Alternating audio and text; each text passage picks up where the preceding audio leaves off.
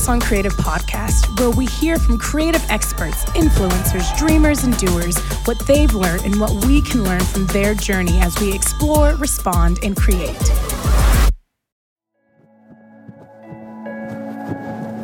Well, hey there, and welcome back to a new season of the Hillsong Creative Podcast. This is Rich Langton, I'm your host, and I'm so glad that you've joined us. We've been on a season break, but during the break we've had a couple of bonus episodes, and they were seemingly really well received. So if you haven't heard those, go back and check them out. And the one I really loved was the episode with Taya and JD. We introduced the buzzer, which was cool, a lot of fun, talked about Hillsong United, and answered some questions around leading worship, around set lists, around the practicalities of touring and life and all that stuff. It was a good one. But for those of you who've been around for a long time, I'd like to thank you as well for joining us on the journey. You guys have been great at giving us feedback and letting us know what you'd love to hear on the podcast, who you'd love to hear from. There's been some really fantastic reviews on iTunes, and I've so appreciate getting that feedback and really knowing what's resonating with you. And this season's going to be fantastic. We've got a whole bunch of amazing guests lined up and a whole lot of topics that we're going to explore that I think you'll find really helpful. So buckle up and get ready for the new season. It's going to be fantastic. And so we're going to kick off today's episode with a really good interview. I had the privilege of speaking with Erwin McManus at our Colour Conference just a few short weeks ago. Cass and I have gotten to know Erwin over the last few years, and he is someone who's both inspiring and challenging.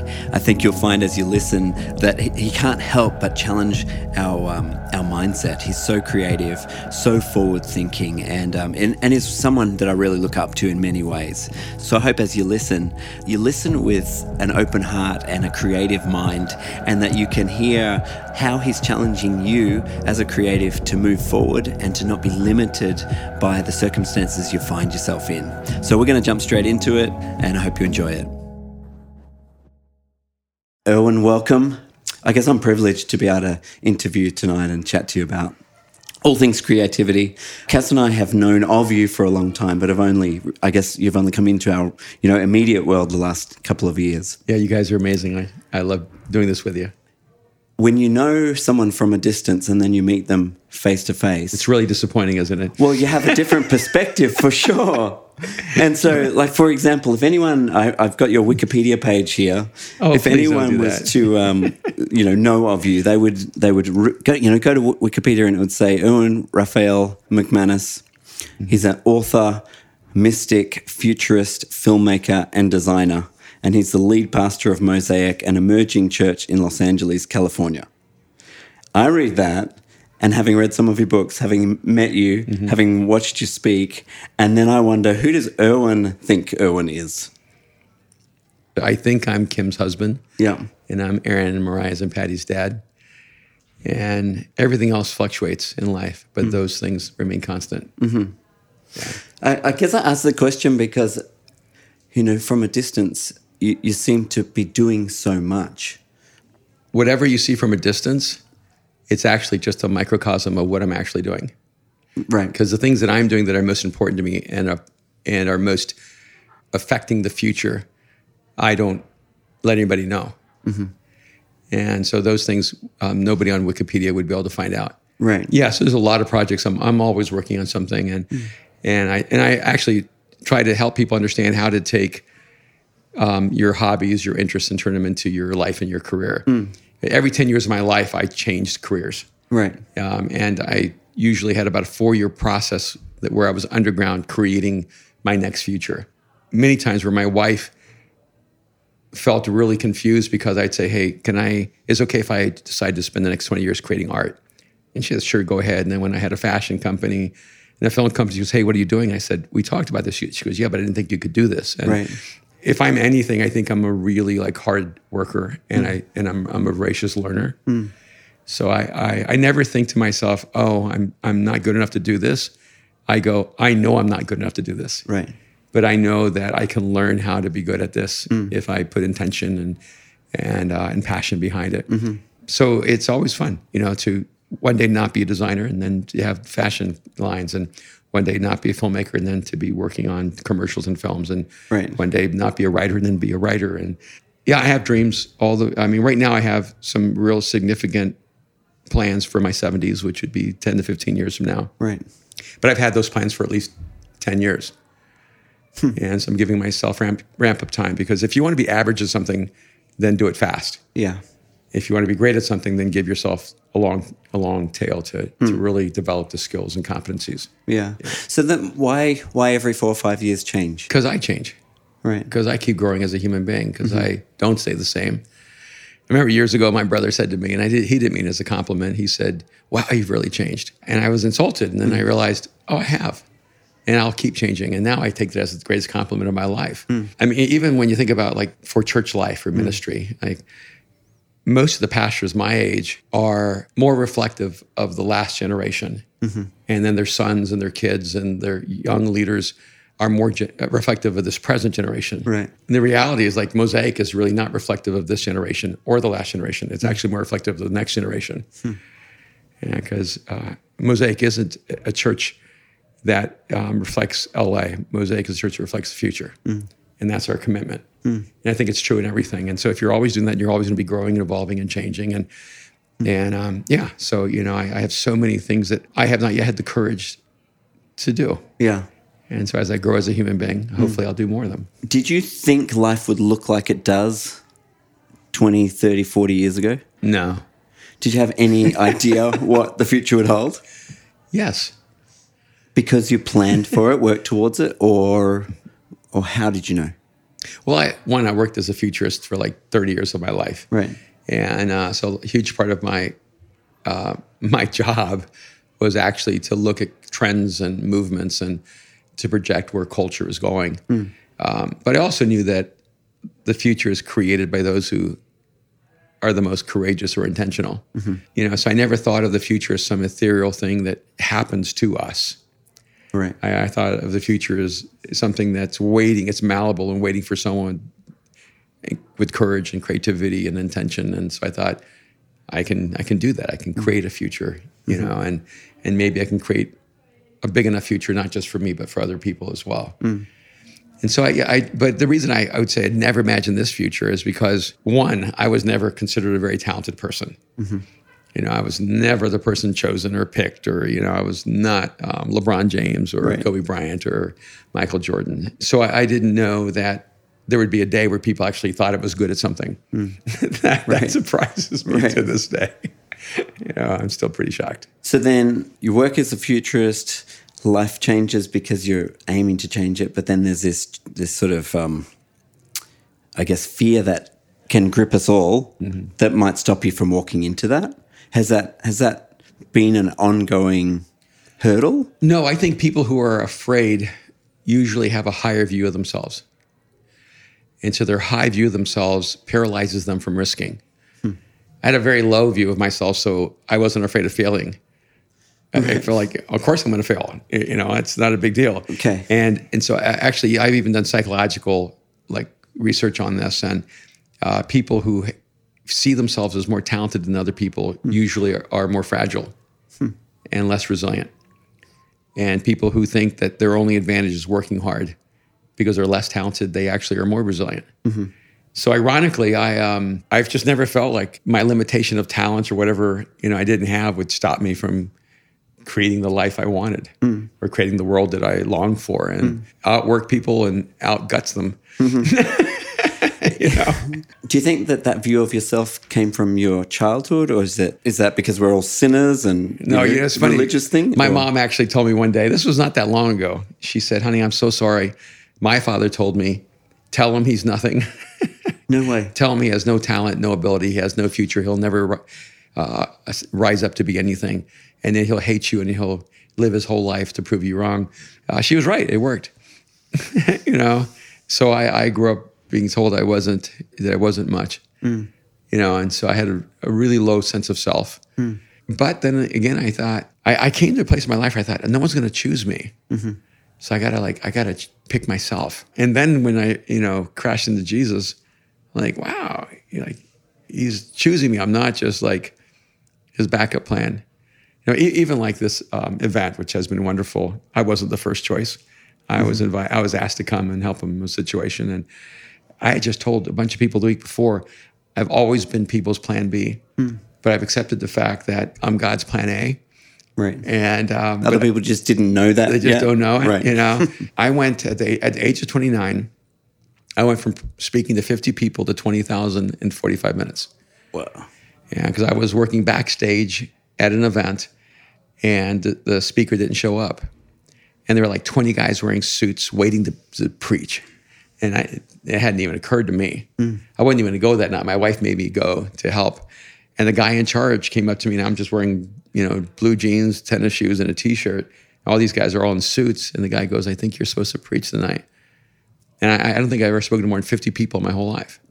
And this was where the Dallas Mavericks play basketball. It was 20,000 people crammed in that stadium. I went to a little room, fell on my face, wept uncontrollably from absolute fear and terror. And then I said, hey, could you find me a Bible? Because I didn't even have a Bible or anything. Right, you weren't ready. You know, and then I just went up there and that kind of opened up a whole world for me. And then I was constantly being invited to places where the speaker didn't show up. And even like the Global Leadership Summit that has like 500,000 people, I got a phone call, I think like at 3 or 2 in the morning, 4 in the morning from Jimmy Otta saying, hey, the speaker isn't showing up at 9 a.m. We heard you're here. And would you speak? And I said, sure, Yeah. And then I hung up and I said, hey, honey, did someone just ask me to speak today at, the summit? She goes, well, was there anybody on the other side of the phone? I said, yeah, I think so. So I was like so tired, I wasn't even sure. And went over there and, spoke at the summit. And that's where the message of the Barbarian Way came out. So I think a lot of it is, I postured my heart to say, I'll never be too self-important to be a replacement. And I want to be known around the world as the guy on zero notice can bring an A game. So when people say, we're honored to have you, I go, you're not, you're just relieved. Yeah, someone came to speak. Yeah. If you're honored, you would have asked me. Right. You're just relieved. Yeah. But I'll take that. I'm okay with that. Yeah. My life has been really beautiful because of bringing relief to a lot of people. It's pretty great. Yeah, I love that. When did you sort of start thinking about creativity or with imagination? As in, you've always done that, but when did you start thinking about the fact that you do that? Yeah, that's a really good question, I think. And I don't know fully. We always try to reconstruct history to try to figure things out. Right. The first book that I remember identifying myself with was a book by a guy named Robert Heinlein called Glory Road. And I used to give that book away to people and tell them this book will change your life. Like before I knew about Jesus and the Bible, that was like my Bible. And that book has all kinds of fascinating views of reality and multiverses and multidimensional realities. And I remember there was like this immortal giant that has to be defeated to be able to get to the next part of the journey. And how do you kill an unkillable giant? And Scar, the main character, puts the giant's foot in his mouth and then puts the other foot in his mouth and then starts pushing the legs into the giant's mouth and rolls the giant's body into his mouth until the giant disappears and eats himself. Right. And I bring this up because I read that when I was 10 and I thought there are infinite possibilities that have never been perceived. And so it postured my whole life toward always asking the question, what are we not seeing? And then I became a person of faith, and I was told, really, discipleship was about conformity. Discipleship was about standardization, and spirituality and spiritual maturity was about looking like everyone else. And that was really, really disturbing to me. Because from my perspective, everybody looked like Ken and Barbie. Christians I thought there's a doll made by you. And I didn't fit into that world at all. So I spent about 10 years working with drug cartels and urban poor and gangs. And so creativity wasn't a luxury. It was a necessity. I had to find creative ways to engage into worlds that would normally have killed me the first day I walked into their doors. And I had to find unique ways of communicating the message of Jesus and ways of adapting what the church looked like. So I was doing it, but I wasn't thinking about creativity, which is really what your question is, right? You know, and I realized that people who had third grade educations had incredibly high memorization skills because they can't read. And so people who are illiterate have a higher capacity to memorize than people who are literate. Right. Because you don't have to remember anything. You can read everything. But if you're illiterate, you have to memorize all the science and everything else. And so I realized that like things like theater and film was really a great way for them to learn because of their high memorization skills, because now they have a distinct advantage. And so that's where like the arts, like for me, the arts were not a suburban expression of, isn't this nice? Right. You know, I was working with assassins and gang leaders and prostitutes and people in drug cartels and helping them find new outlets for their imagination and creativity. So it was very different in that sense. But when I went to LA, well, before that, I think I was probably 24. I drove through LA and I had this epiphany about Los Angeles. And I found a letter that was written by Karl Marx that said, send me everything you can about Los Angeles, for it is the future of capitalism. And I thought Karl Marx had a really uncanny ability to understand global movements. And I thought, no, it's not the future of capitalism. It's the future of humanity. And it's the epicenter of human creativity. So I did kind of a global assessment, and I decided Los Angeles was the capital of the future. That's why I moved there. Wow. So that if I can live one place to impact the future of humanity most powerfully, it would be there. It's like the Fountainhead. And so I think I went to LA thinking that creativity was the commodity of the future. And I remember early on, like when I was probably 30 years old, saying, you know, that the future economy is creativity, and Los Angeles inhales the world, can exhale the gospel. And I put 5 core values together when I started Mosaic.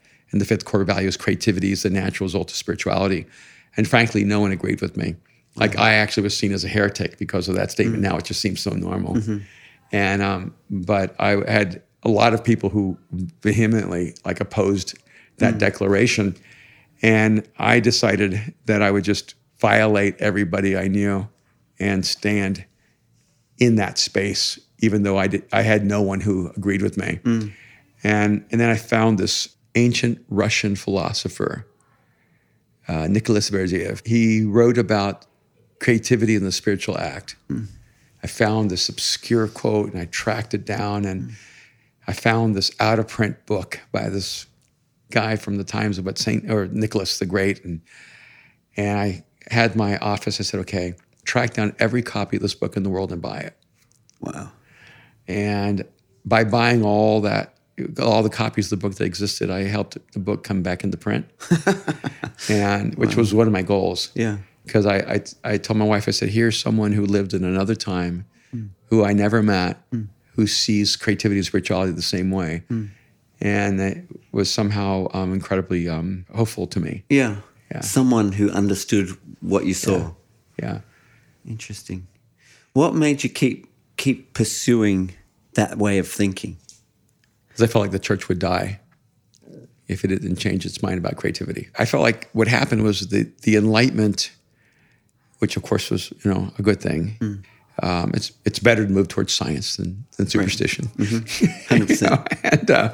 And the Enlightenment had a spiritual, but the Renaissance didn't have a spiritual reaction. And so what happened was the Enlightenment democratized and said, everyone can think. I think, therefore I am. And the Reformation democratized and said, everyone can have a personal relationship with Jesus. The Renaissance stayed Catholic. And so it stayed among the cultural elite. So there was Raphael and Michelangelo, and so it saw creativity as a distinct expression of a small group of people. And I felt like what I was doing was I was reclaiming what was lost in the Renaissance and creating a new Renaissance. So if the church had had a parallel movement like the Reformation, Mosaic would have existed 500 years ago, because it would have seen creativity as a spiritual expression. And that there was no conflict between spirituality and creativity. In fact, Judah Smith calls me up and says, I need a favor. I can't even hear him. I'm on the phone on church. And I heard family, favor. And I said, Judah, anything you need for your family, I'm in. I didn't know he needed me to speak at an event that Friday. And so I find myself on a plane flying to this great place and in Northern California. And the pastor, after we had time, his kids like read my books and listened to our podcasts, and we were having a real honest conversation. He goes, "Hey, why do you think like my generation all thought you were an outlier and felt you were a heretic?" And I would include Present Company. And as a movement, I don't usually respond like this, but it's because you're wrong. And I pulled you into the future kicking and screaming.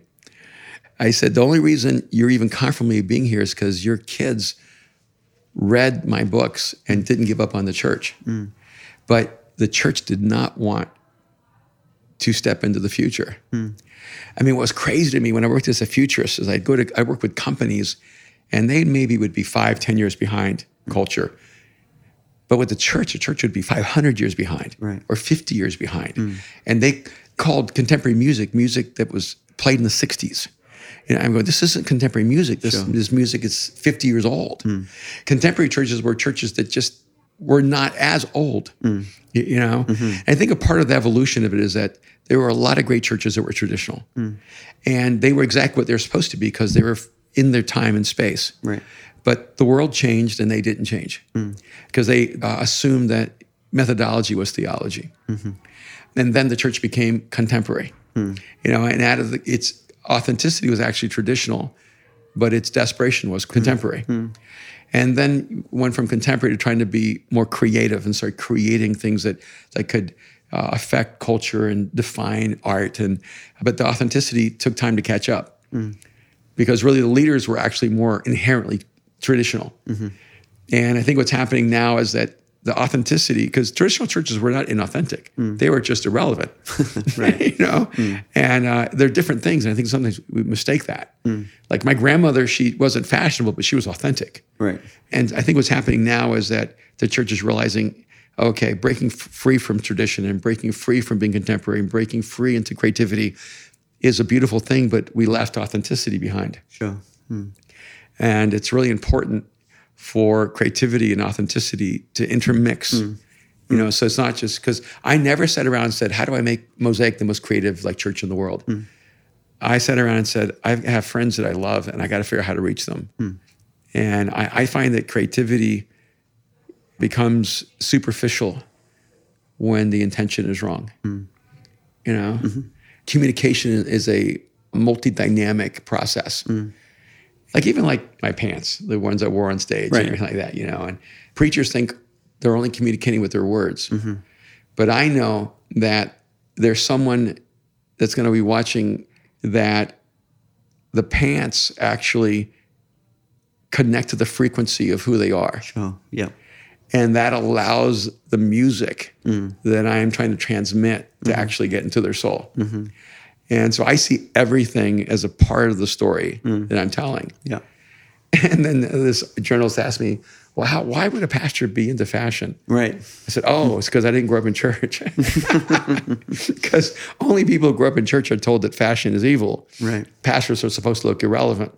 You know, I said, you're just mad because I'm not irrelevant. And I said, I don't look weird. I look like the guy who doesn't go to church. But I just did a podcast with a guy named Lewis Howe. And he has something called the School of Greatness. And I get like some notes from people going, hey, he's an atheist. He's not, you know, but that's the posture that they told me, like he's not open or anything like that. And we had the best time. And right before it went live, he said, is there anything I could do to make this interview better? And I said, yeah, let's just have an authentic conversation between you and me and let's let people listen in. We had this 90-minute conversation. It's all about faith and God and spirituality. I don't know if any of you guys heard it. And you could just feel it was just this beautiful connecting moment. And a huge part for me is that Lewis is not a project for me. I actually really like him. You know, and I think a part of it was that as he got to know me, I wasn't a project to him. And he started liking me. And you're always in danger when you like someone that's different than you.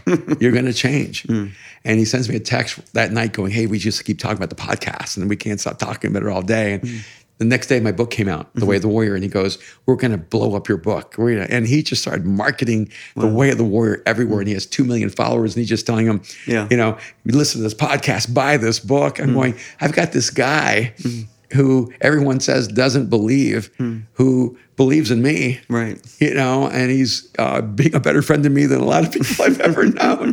And then he texts me on Sunday afternoon. He goes, I'm flying back from Mexico City. I want to come visit Mosaic. Had not been in church his whole adult life, I think. Right. And comes to Mosaic, and he's right there with us. And then I invite him to the basketball game. He comes hang, then he comes back to church the next Sunday. And he goes, okay, what are your 2 big dreams? And I tell him, my 2 big dreams right now. And he goes, how can I help? Amazing. And I think this is the thing, is that we're the ones who draw the lines between people who believe and people who don't believe. We're oftentimes the ones who think that those lines are insurmountable. And a lot of my friends don't believe. I mean, a lot of my friends are atheists or agnostics, and a lot of my friends used to be, but they're not anymore. And I just really enjoy people who disagree with me. I enjoy people who see the world differently. And I see them as my seeing eye humans. I just go, teach me how you see the world. And I think a lot of times Christians don't think they can learn from people who don't believe like them. I think a lot of pastors, they need a seeing eye human.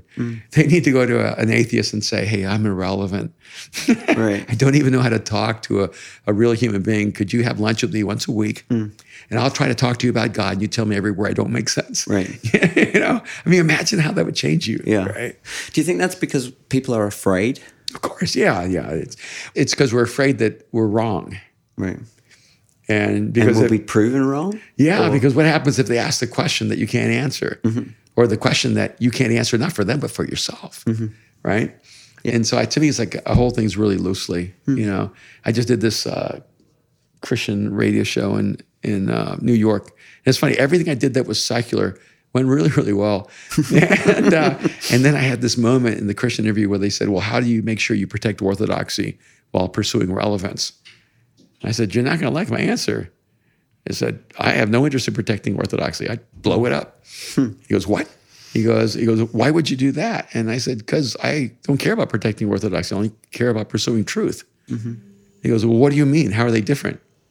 Orthodoxy was the world is flat. And if you disagree with us, we're going to kill you. I set you on fire. Orthodoxy is that the sun revolves around the earth. Orthodoxy is the Supreme Court of Tennessee in the 1800s saying that women did not have the right to vote because they did not have souls. I said, I think that was wrong too. And see, all that's orthodoxy. And if you pursue truth, you will be a heretic. Because we don't hold the market on truth. We have a lot of things we hold on to that are superstitious. Even the way, can we go to theology a little bit? Yes. Even the way, you talk about the devil. And when I hear Christians talk about the devil, I'm like, what devil are you talking about? Because you're not talking about the devil in the Bible. Because, I don't know if you noticed this, but we have given the devil a promotion and an upgrade. We treat the devil like he's the brother of God. And most of us are not actually biblical thinkers. We're like Greek or Roman or Norse mythology. We actually think that they're parallel gods. See, the devil... And I believe Satan exists. So just to clarify there. Right. Okay. So a little bit orthodox. Yeah. No, completely wrong, because you can use the same name and have the wrong understanding, right? Because if you say God, but you don't believe God is holy, then it's not God. Right. Right? Yep. So when you say the devil and you treat the devil as if he's all-knowing, all-powerful, and all-present, aren't you talking about an evil God? Sure. Not the Satan that the scriptures talk about. So I look at it and go, okay, Satan is an angel, fallen angel. Sure. So Satan is not all present. So if he's bothering you, and I'm okay with that, he can't bother me because he's not all present. Right. And I'm like, most people, I'm like, that wasn't the devil. That's just you being stupid. Yeah. Devil is not all present. Devil's not all powerful. And devil's not all knowing. So when we think the devil knows everything, the devil doesn't know in my mind. And only God can invade my mind in this way. The devil can whisper, or spirits can whisper. And I do believe in demonic forces. I do believe in spirits.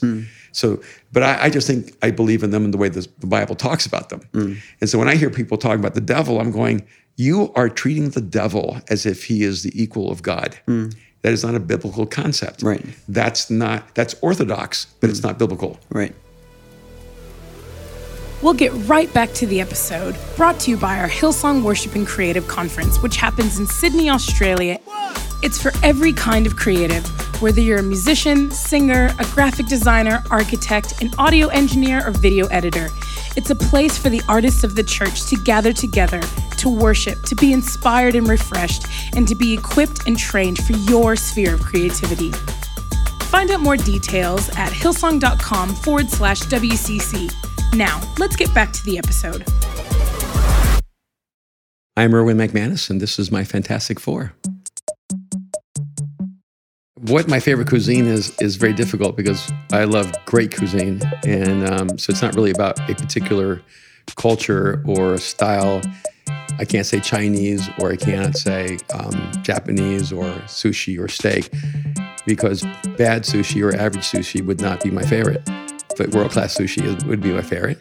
You know, if I'm eating world-class Chinese, that would be my favorite. So I would say I care less about what kind it is than I care about the quality of it.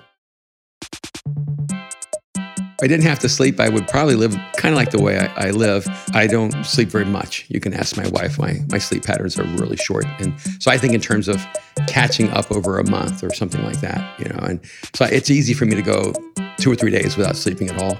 And I know it's incredibly unhealthy, and I don't recommend it to anyone, but I'm 60 and it's really hard to break this life pattern. What I love about sleeping is dreaming. And I have a hyper vivid imagination, so my dreams keep on after I wake up. Sometimes dramatically so, where my wife and my family has to bring me down because I don't know that I'm awake and walking through the house and in the middle of a dream. And so I feel like sleeping is wonderful when you're able to dream about a future and creating something that doesn't exist. Yeah. I think I would be terrible at any job I did not have a passion for. And I think any job that I saw its meaning and its value, I could figure out how to be good at. You know, so I worked as a landscaper and found out that I would get paid more for designing their garden areas than we would get paid for mowing their lawns. And so I found a way of creating something really beautiful and artistic as a landscaper. And, you know, whether I worked as a lumberjack or worked as a carpenter or worked in construction, I always found some way to bring some level or measure of creativity into it. All right, so let's take this back to creativity, because this is what your podcast is about. Sure. Creativity has this amazing way. It's like love. If you love someone, you'll actually change your behavior without realizing you've changed your mind. And just like simple things, you know, like my wife finally loves oysters. It took me 33 years to get them to try them. But eventually, because she loved me, she just kept trying them until one day she realized she loved them, right? And there are things that, you know, I've watched Pride and Prejudice, maybe 6,000 times. You know, who knows? Because my wife loves Pride and Prejudice. And I'll sit there with her and I'll watch it over and over again. If I didn't love her, I probably wouldn't love that movie as much, although I do think it's phenomenal. And love has an amazing way of changing who you are without you actually perceiving you've changed your mind. I think creativity has that power, which is one of the reasons I think people are afraid of it. Creativity has the ability to change the way you relate to reality without you even realizing it's happened. By the way, nothing shapes theology like worship. And like one of the practical things I see in the States is one of the huge movements in America connected to worship is a very Calvinistic movement. And so an entire generation of America's youth are incredibly reformed, very Calvinistic, which Hillsong is not. But Hillsong's music has been readily accepted by the same people who love like Passion's music. And so you have a continuity between Hillsong and Passion, even though you have completely opposite views of the sovereignty of God. And I look at it and go, all the messages I could ever preach won't change as many people's minds as your songs will. Because people embrace theology through worship. And they don't even know it. 100%. It's like love. It changes your mind without you even realizing it. And that's one of the things I think you guys have done so beautifully. And so when I started Mosaic, 30 years ago, I had people painting throughout the auditorium, not on stage.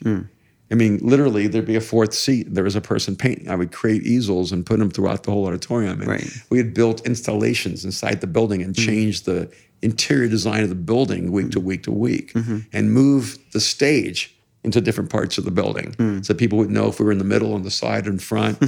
And we used stand-up comedy 30 years ago, and sketch comedy and film. I was editing films and using them in the middle of my talks. And I grew up watching Rod Sterling's Night Gallery and The Twilight Zone. And so I designed my messages like the Night Gallery, where I would walk in and talk for 4 or 5 minutes, and there'd be an artistic experience, and I'd walk through it, and then there'd be another artistic experience. There'd be 3 or 4 experiences in the middle of my conversation.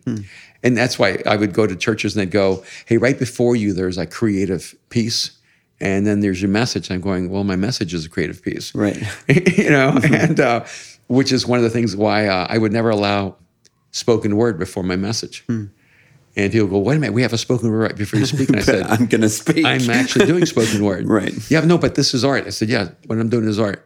And if I'm not doing art, then I need to quit. And a lot of it is like when I'm speaking, I consider that an art form. The words actually matter to me. And the same way when I'm writing a book, there's a cadence. Like I've had sat down with my editors and said, if you can't hear the music in my writing, you can't edit my books. Because this sentence has to have 7 words, and this sentence has to have 6 words. And this is a 4-3-4 sentence. This word has 4 letters, this word has 3 letters, this word has 4 letters. And they think I'm out of my mind, because I'm OCD to the detail, and the writing is art. And what I realize is that what people underestimate is the power of creativity to change not only a person's mind about an idea, but to change the way that person sees reality. The reason we did all that, and we did dance and everything else, is and we started having dancers come from everywhere, and painters and artists and designers. And we would do the largest fashion show in LA. We had over 1,000 people at our last fashion show. This is 20 years ago. This is before this stuff was fashionable. And we did that because we wanted to tear the veil down between creativity and spirituality. And some of it was really bad. But what we were saying is like, we're going to figure this thing out. We're going to be this creative expression of who Jesus is, and how could we ever do anything that reflects God and for it not to be beautiful? Yeah. And that's where people thought beauty was supplemental. And I said, no, beauty is essential. Look at creation. I mean, all the flowers could be one color. Yeah. There could only be one aroma. There could only be one flavor. Everything in creation lets you know that beauty is essential. It's not supplemental. Yeah. It's inherent to the nature of God. Yeah. So then for people listening, how much should they care about their creativity? Not at all, and everything completely. Great. Care about stewarding your gifts to serve the world. Man, I look when artists are young, all their art is about self-expression. I need to have my voice and speak my truth. And when artists become mature, they actually become a voice for people who are voiceless. And a song isn't great because it only spoke to the person who wrote it. A song is great because it speaks for everyone who hears it. That's when a song, when you go, oh, I finally have the words that I didn't know how to say I love you. But this song finally gives me the words I need, and the melody and the emotion.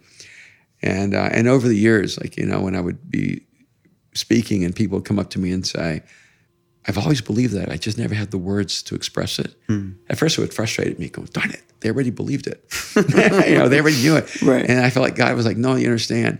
Everything you speak that's actually from me, my spirit's already speaking. And you're the external confirmation of what my spirit is saying to their soul. So when they go, you finally gave us a language for it, you need to realize you finally created the art form they needed. And then what I'd say to people is, don't worry about, quote, if you're creative or not, because you are. You just may not realize it, because humans create. It's inherently human to create. Yeah. Every choice you make is a creative act. And the most spiritual thing you'll ever do is to choose. So you need to realize that choosing is an act of spirituality, and it's a creative act. So look and see just how can you create a more loving world? How can you create a more compassionate environment? How can you create a world where people have hope? And so just look at the basic things. Don't think, oh, can I paint? Can I dance? Can I finally be an actor? That's a different thing. Stop and go, what kind of environment am I creating? When I enter the room, what have I just created in the room? And I think that's the most important thing. And I feel like that's where God just always kind of presses me back, because I didn't know I'd be doing this. I thought I was out of this. I didn't think I'd be writing books about faith and anymore. I thought I would never be speaking at events. And I mean, about 10 years ago, I tapped out for 5 or 6 years of any public expression of faith, except for Mosaic. Because I wanted another medium. You know, I said, I'm going to write novels. I'm going to write science fiction. I'm going to make films. I'm going to, I'm going to have fashion brands and just do that and design clothes. And it seemed like I was at least good enough to make it as a career. And God just I felt like putting in my heart, look, all that stuff is beautiful and you need to do that, but your primary medium is the human spirit. And your work of art is going to be the lives that you see changed. And I started seeing like the church really is this extraordinary work of art. And when you change a life, you've actually, think about that, unique material. If I use wood or stone or repurpose World War II material like I used to make bags with, or if you use music or film, you're using temporal material. But when you shape a soul, you're actually using transcendent material as your art form. And so I hope whatever else I create, that will be my legacy, is that I've created life change as an art form. Yeah, I love that. I feel like I've taken lots of your time. We should probably wrap it up, but maybe we should just finish with this. I want to talk to you about The Way of the Warrior. Oh. Not the book, but the message in the book. Can you share that with our audience, with the guys listening? Because I feel like You mean how the book came to me? Yeah. It's kind of ironic because you never write in a book how a book comes to you. No. It's just not what you do, right? But my editor called me up and he said, with all the violence and all the outbreaks of wars and terrorism, the title, The Way of the Warrior, is really, it's a little bit maybe dangerous. Could you write an introduction explaining why you chose this title? And I'm like, I asked my son and daughter, they go, yeah, you need to explain why you did it. And really, I always joke about all the voices in my head, but it's really true. I tell my wife, I can't explain it, but like I have places I go in my imagination where I know people in those places as vividly as I feel like I know the people in real life. And it's a strange feeling because when I go there, it's like I've been there so many times. And when I leave there, I feel loneliness. And it's probably more than you wanted to know. But so when I'm writing, for years, my kids would be afraid for me to drive because I'd literally disappear into an imaginary world. And I start writing from a very different place. And I'm very method. Yeah. So whatever I'm writing, that is what becomes my reality. Right. And so I write The Last Arrow when I have cancer. I write The Artisan Soul when I'm designing clothes and making films. And, I write Wide Awake when I leave everything and risk to start 3 companies at one time and try to make a dream a reality. And I write Soul Cravings because I'm in LA trying to reach an unbelieving world that the gospel doesn't make any sense to them. So each book really is a manifestation of my internal journey. And so I'm driving down the road on Vine through Hollywood with my wife, and I just hear this voice. And it says, and I changed the language a little bit in the book, but what the voice actually said was, the warrior's not ready for battle until he has come to know peace. And I changed it to they, or, making gender neutral, but the voice was speaking to me. And then I heard, this is the way of the warrior. And I leaned over to my wife and I said, I know what my next book is. I know what the first sentence is. And that's how I got the book approved. I sent it to my editor, to my agent, and this is the publisher. And I said, I have a book. It's called The Way of the Warrior. And this is the first line. Do you want the book? And I had no idea where the book was going. I thought it was a different book. I thought it was going somewhere else. And as I wrote it, it surprised me. And it took a lot out of me. And I felt an immense amount of chaos and tension and even like odd fear and stress and anxiety. And I felt like I was having to go so deep inside of my soul that I didn't even know if I could survive it because I didn't want to write the book observing this struggle. I wanted to write the book risking stepping back into it. So the book really cost me a lot. And when I wrote An Ancient Path to Inner Peace as the subtitle, my publisher was like, we didn't know the book would be so much about Jesus, which I didn't know either. Like, I mean, honestly, I don't write a book going, I'm going to talk about Jesus. I write a book as an extension of my soul. But I kept going back to, there is really no one who can guide me to this place except for Jesus. The voices in my head were, I know it's crazy. It's like, it was a Japanese samurai. Right. And I felt like it was Ken Watanabe, and speaking to me. I was like, it sounded like his voice inside of my soul. And a lot of it, I look back, I love The Seven Samurai. I love Crouching Tiger, Hidden Dragon. I love the movie Hero. I even like The Last Samurai, although, I'm not always a huge Tom Cruise fan, right. but Ken Watanabe was phenomenal. And I've been to Japan many times, and Mosaic was really influenced by Japanese culture. When I started Mosaic, I took Japanese simplicity and elegance and the imagination and futuristic perception of Da Vinci. And I took Da Vinci, and I thought, okay, if I could take Da Vinci and samurai culture and blend them together, and that's how I started Mosaic. Okay. And as the context from which Jesus would be expressed. And I know that sounds crazy, but that's just the way I do things. And so I wrote the book as an old samurai speaking to a young samurai and leaving behind these principles, these codes to live your life in the way of the warrior, and that you're not a warrior if you're a person of violence. And you're a warrior when you're a person of peace, but you also understand that sometimes peace has to be fought for.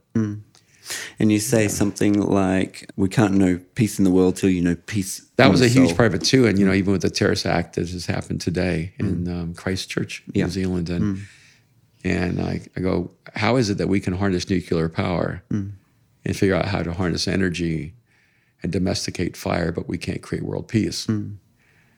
And I mean, we can go to the moon, but we can't create world peace. And it really hit me was that the reason there are wars that rage is because there's a war that's raging within us, and we'll never have world peace until we have inner peace. And so for me, the book is a attempt to bring world peace one soul at a time. Right.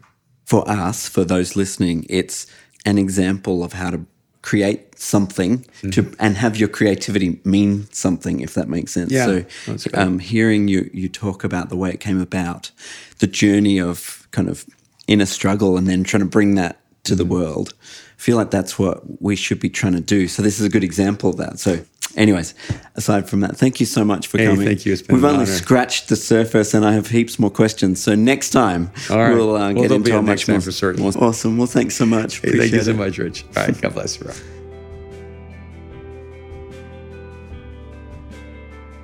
Well, I hope you enjoyed that interview with Erwin. I really loved spending time with him and getting inside his mind. During the interview, we talked about Erwin's latest book, The Way of the Warrior. The message of that book is such a strong message for us as creatives, and I would encourage you to grab that from Amazon or wherever you get your books and get the message into you, because if we can find inner peace, we can bring that to the world. For more on Erwin, you can check him out on social media. He's got a podcast and, of course, all of his other books. That's it for today's episode. I hope you've enjoyed it and it's been useful for your journey. If you haven't already, I'd love to take a minute just to encourage you to subscribe. When you do that, you become part of our growing community of creatives who are trying their best to live out their faith through their creativity. So join us anywhere you find your podcasts, subscribe, and then you won't miss out on anything. And I always love to hear from you, so please write us a review on Apple Podcasts or iTunes. It helps with the visibility of the podcast, and it lets us know what you think, what you're enjoying, and where we can go with the podcast in the future. Aside from that, you can write to me on Twitter @RichLangton, and we'll talk to you next time.